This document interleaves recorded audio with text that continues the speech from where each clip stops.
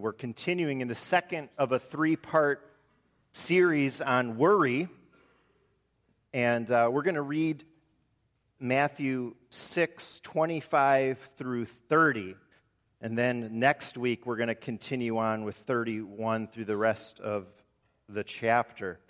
Here's God's holy and infallible word. Jesus continuing to preach in the Sermon on the Mount. Therefore, I tell you, do not worry about your life, what you will eat or drink, or about your body, what you will wear. Is not life more important than food, and the body more important than clothes? Look at the birds of the air. They do not sow or reap or store away in barns, and yet your heavenly Father feeds them. Are you not much more valuable than they? Who of you, by worrying, can add a single hour to his life? And why do you worry about clothes? See how the lilies of the field grow. They do not labor or spin. Yet I tell you that not even Solomon in all his splendor was dressed like one of these.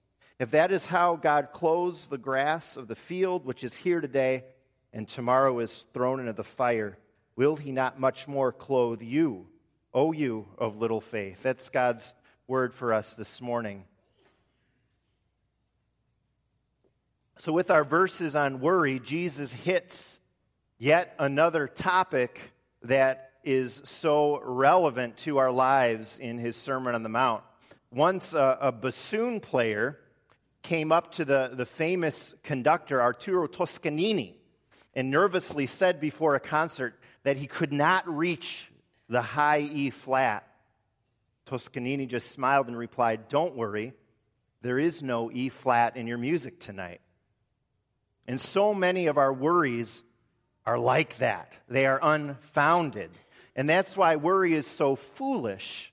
And the thing about it being foolish is we know it. We know this is crazy of us, yet we still do it. I have a personal worry story to share this morning, and maybe more of a confession.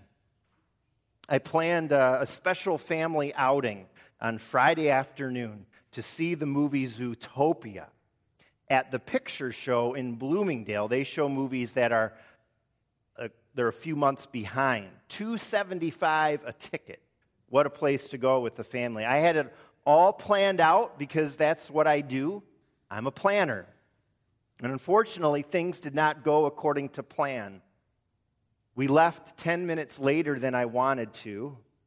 I wasn't happy about that. I was a bit frustrated. As we drove there, I may have even said something like, "I kind of wish we weren't even going." I was frustrated. And then in my mind, I imagined the scenarios. $2.75 a ticket on a summer afternoon, school's out, everybody's going to be at this movie. The movie theater would be packed. We would never be able to get 6 seats together. And then I imagined the concession lines being really long. So that make it even harder to get good seats because you got to have popcorn when you go to a movie. At least I do.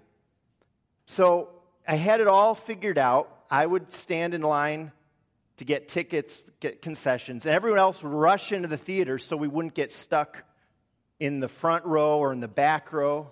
I had everything accounted for, but it was going to be tight. And we might not even get into the movie, getting there so much later than I wanted to. Well, we drove up, and I looked at the movie theater entrance with concern. Well, the throngs weren't lined up outside, at least. Okay. We walked in the doors.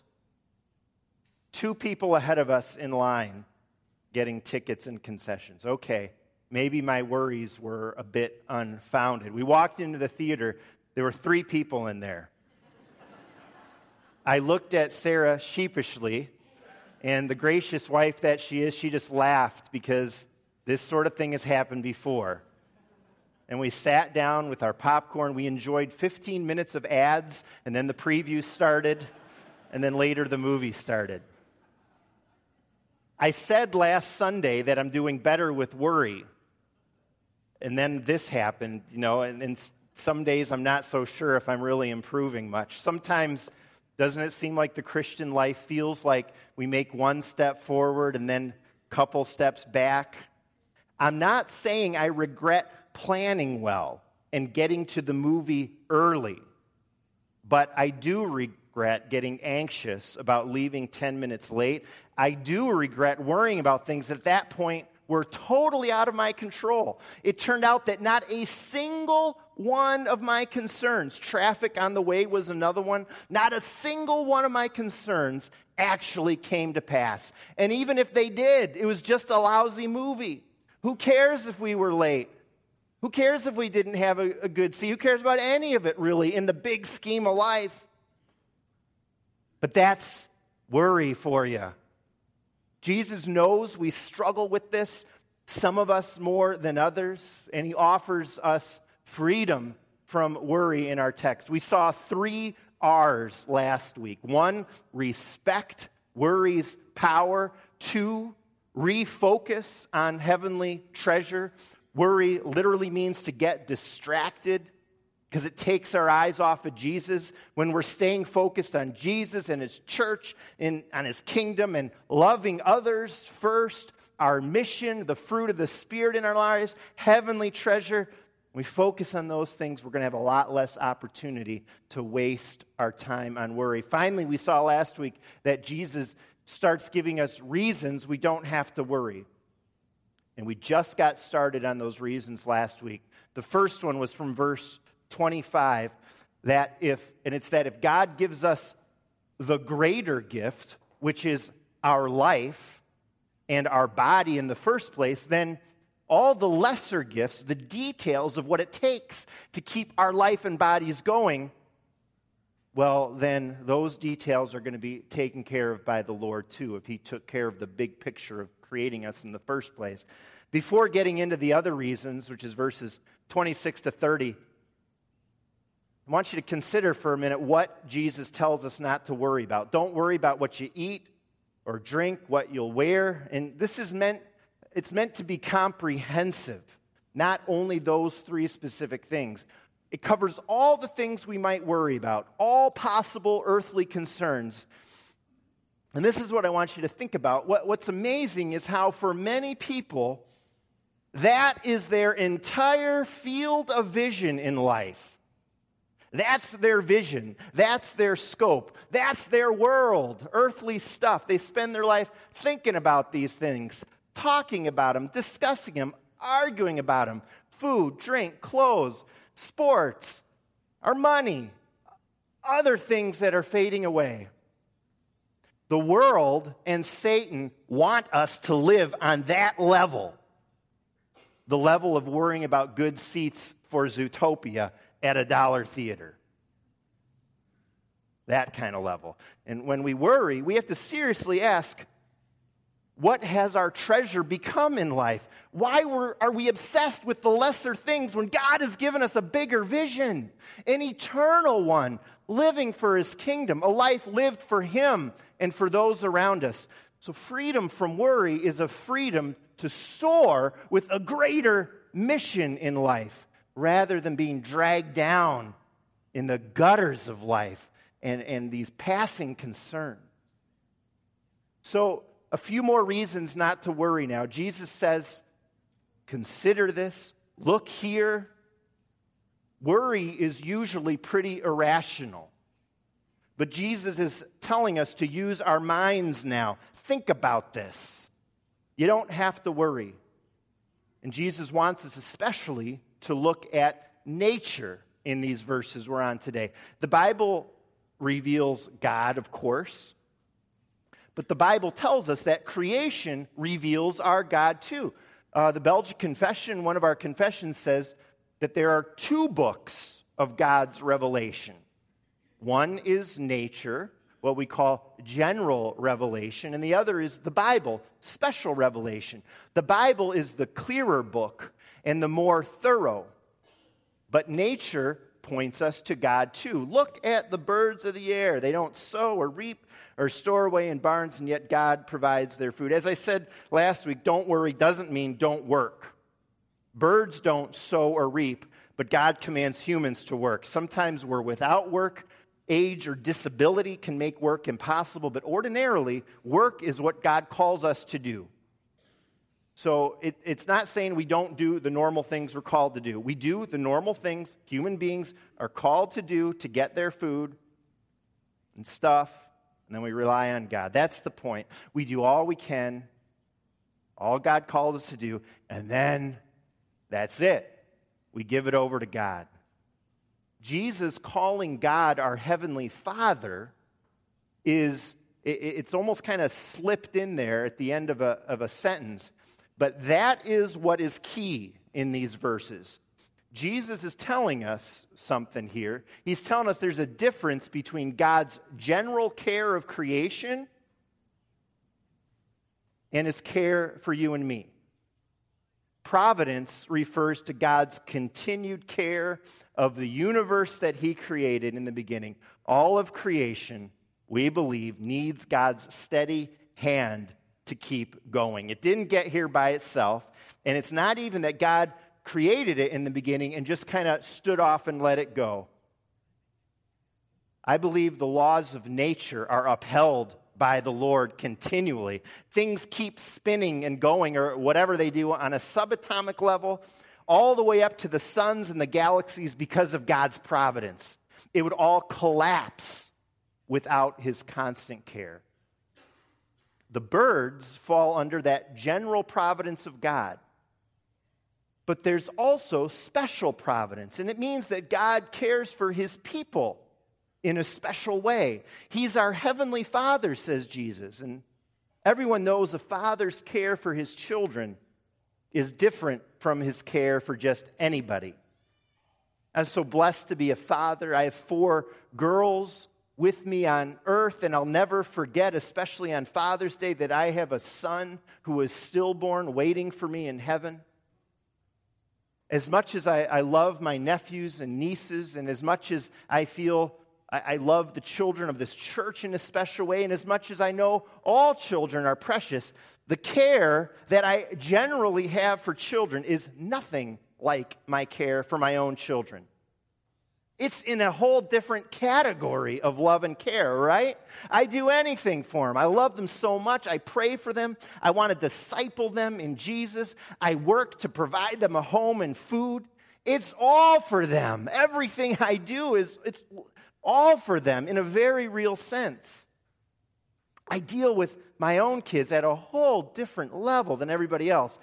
And that's what Jesus is reminding us here when he tells us to look at the birds and says, see how your heavenly Father cares for them. He doesn't say, see how their heavenly Father cares for them. He's not the heavenly Father of the birds.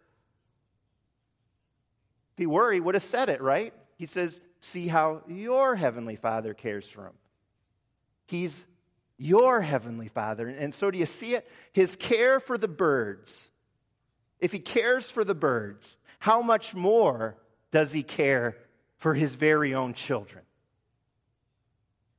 There's something else I got to say about this morning. If you're a worrier, if you have concerns, if you're looking for freedom from worry and comfort, I sadly can't offer you any comfort at all this morning. Nothing, unless you're a child of God.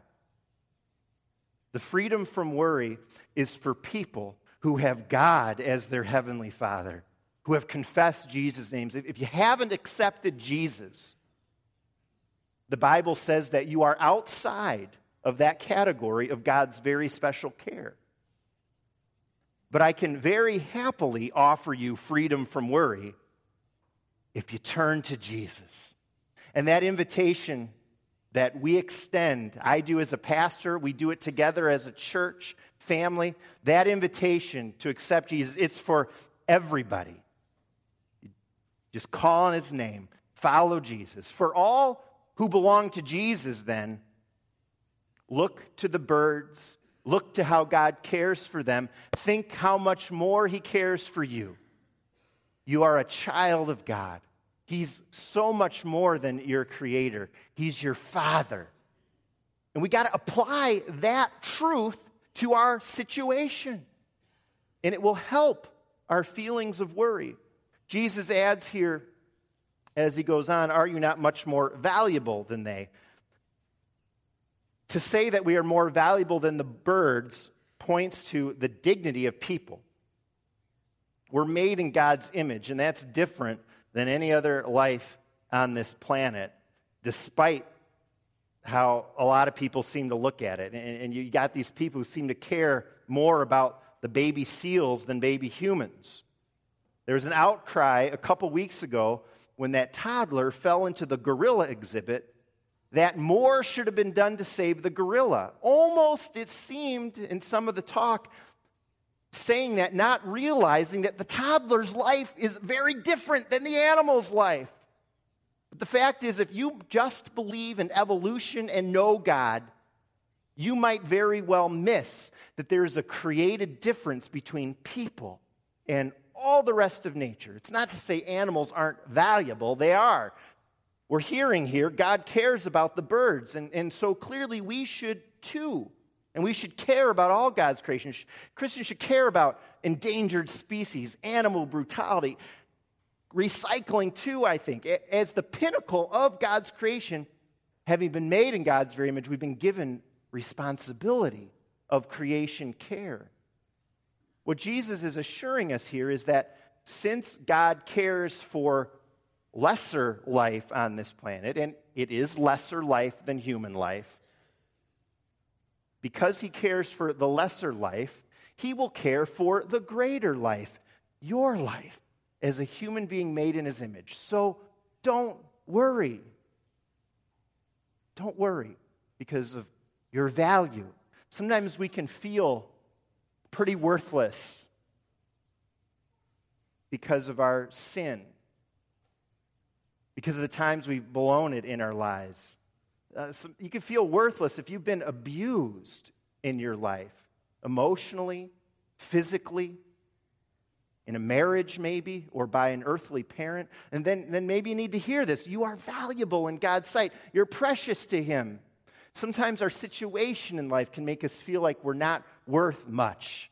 In a society that puts so much value on money and stuff, if we're poor or poorer than those around us, we can feel worthless. If we don't have an important job in this world, or if we have no job at all for a while, we can feel like we don't have value.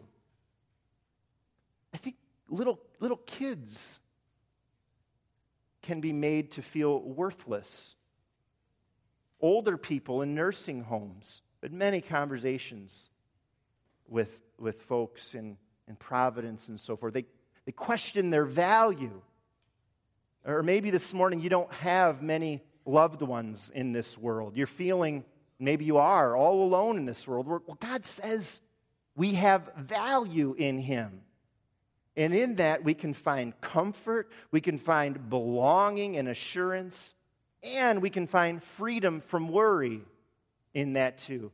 And then Jesus goes on, who of you by worrying can add a single hour to his life? Before my last MRI, a good friend gently reminded me of this verse as I headed into it. And it was very helpful. That worrying wouldn't, our life is in God's hands. My friend was right. Jesus is right. Who of you by worrying can add a single hour to his life? We do what we're called to do. We work, we sow, we reap, we gather, whatever care for ourselves and others that God calls us to. And then what will happen with all that is in his hands. We give it over to him. There's another reason in verse 28. Look at the lilies of the field and how they grow. And the word look doesn't just mean take a quick glance at it, but consider this. Jesus says, consider this. Meditate on it. Think deeply about this. The flower's splendor is greater than Solomon's. You can read all about King Solomon in the Old Testament, his clothing, his palaces, his riches, but nothing he or we have is as glorious as the simple beauty of a flower that God created. If that's how God clothes the grass of the field, will he not much more clothe you? Jesus emphasizes how the grass and the lilies are here today, gone tomorrow. Our lives feel like they go by very quickly, but here today, gone tomorrow is not actually true of us. It's very different. We live into eternity. Our life has a beginning But each one of us has a soul that will last forever. When our bodies on this earth die, we say goodbye to our loved ones. But when someone dies, they live on, whether in heaven, if we belong to Jesus, or into everlasting punishment, if we don't belong to Jesus. And Jesus is saying, think about this now. If things that are here today, gone tomorrow, are cared for by God, how much more will He care for you, you who belong to eternity? We have a dignity and a value and an existence that goes beyond even death and the grave. God will certainly not neglect you. So Jesus is saying, look at nature, and in this beautiful time of year, we've got a lot of opportunities to do that. If God cares for all of these beautiful but lesser things, He will certainly care for you, the greater thing, His precious child. Jesus says, consider this. Think about it, people. Draw conclusions. Don't give in to your feelings. But there's something else going on too.